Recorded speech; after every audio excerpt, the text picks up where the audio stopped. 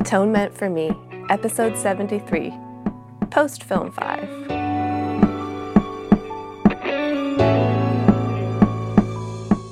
Hey Magical Misfits, it's Caden Ivy and welcome back to Atonement for Me. Last week I was talking about preparing for our Film 5 film, A Walk in the Sun.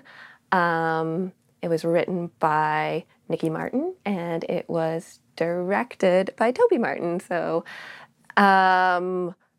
we are just winding down from that. I love working on Film 5 sets just because with the mentorship program, it's a really good refresher for myself being on set to break down all the things that I do, why I do them. Is this the best way to do it, and kind of correct any poor behavior that I may have picked up along the way. Learn the new things that they are teaching because I haven't been in school for what I do for several years now. So it's always nice to know what new things, what new procedures are available, and also what we're doing about COVID, because that's always a fun time. As a makeup artist and as wardrobe, we are the only departments that deal with bodily fluids on set.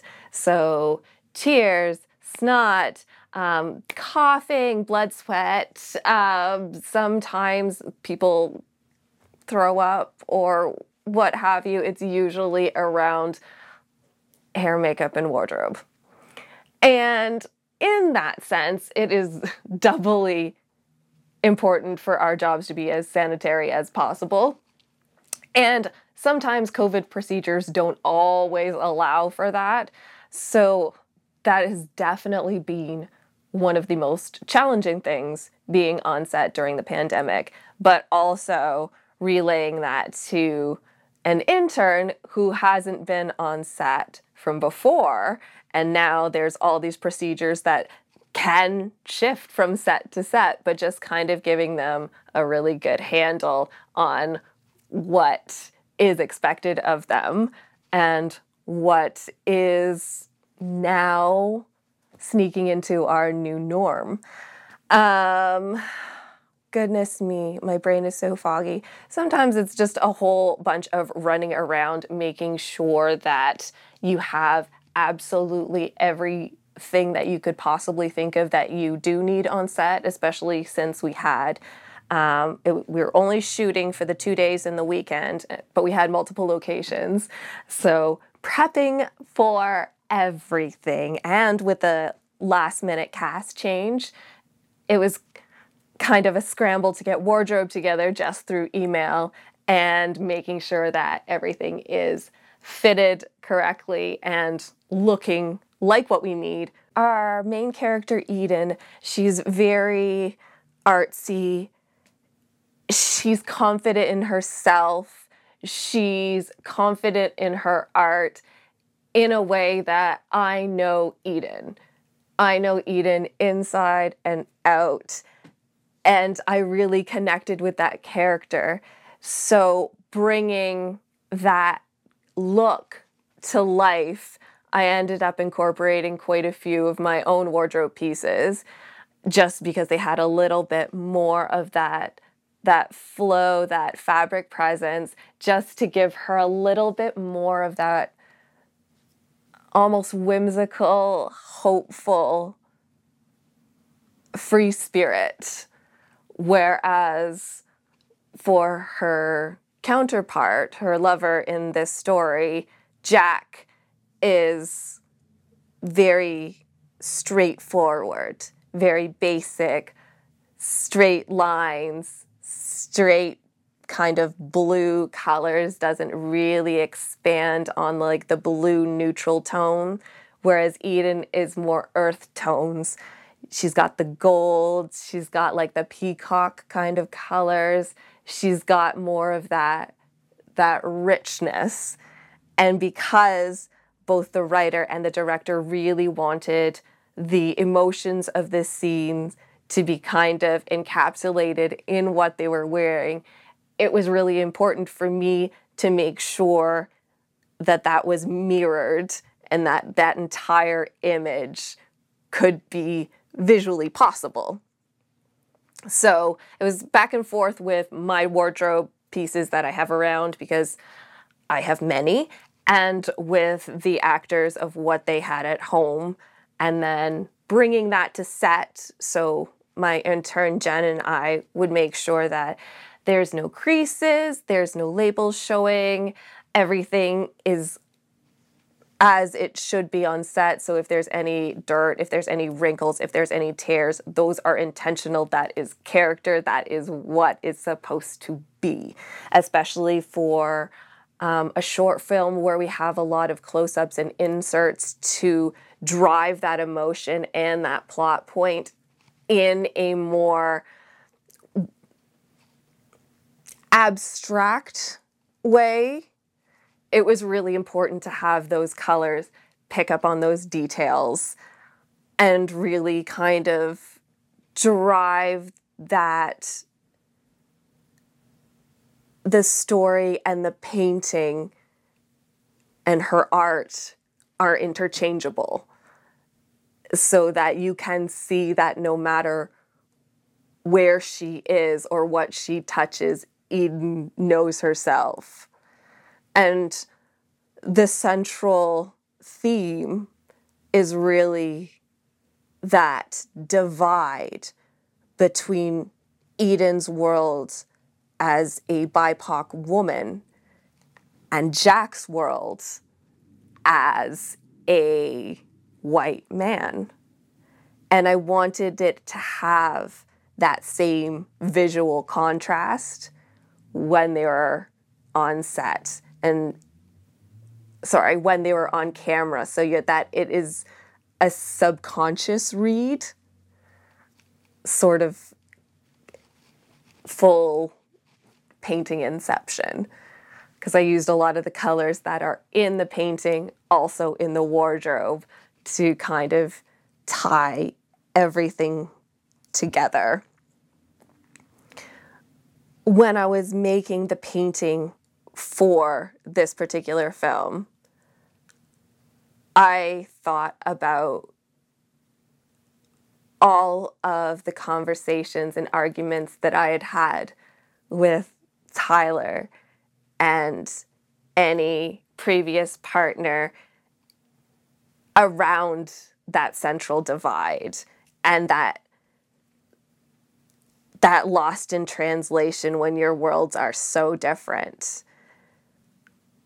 And I put that into the painting for this film, because Tyler loved movies more than anybody, almost anyone I know. And he was always talking about them and always quoting them. And it was like the coolest thing to him ever that I actually worked on them and I was involved in that world. And he never really got to see that part of me. He never got to be a part of that world with me. And I never got to paint him the picture that I promised I would. And so I kind of brought all of that to drive me for this film, which is how I got so emotionally invested and so passionate about this film, because so many other people can extrapolate the exact same emotions and kind of translate them to their worlds. On set, it was making all of these little components and compartments come to life and dance. Doesn't matter what happened in pre-planning, doesn't matter what we've geared up for, whatever's going to happen on the day is going to happen on the day, and we've just got to roll with it. So there were COVID scrambles, there were timing and location scrambles. There was always hiccups along the way, especially when everybody's learning But what I love about Film 5 is watching other people problem solve out loud so that I can understand how other people think and find solutions with them. And I've found that working with the first AD, Nicole Close, no matter what set she's on, she is so inspirational. She's so quick on her feet. She's so good at organizing and scheduling and motivating that I know I'm not an AD. I'm not an AD material, but I learn so much from her just watching her in her department. And because everybody else around is explaining and breaking things down to their trainees, I'm also learning things that I didn't know about other departments that I'd never even thought to be aware of because I'd been so focused in my department. So learning different things about how certain lighting setups are beneficial, nobody actually usually sits down to explain those things like out loud to people. We know that's lighting, but learning how and why is easier to make things in your department work with that lighting or whatever department you happen to be working with.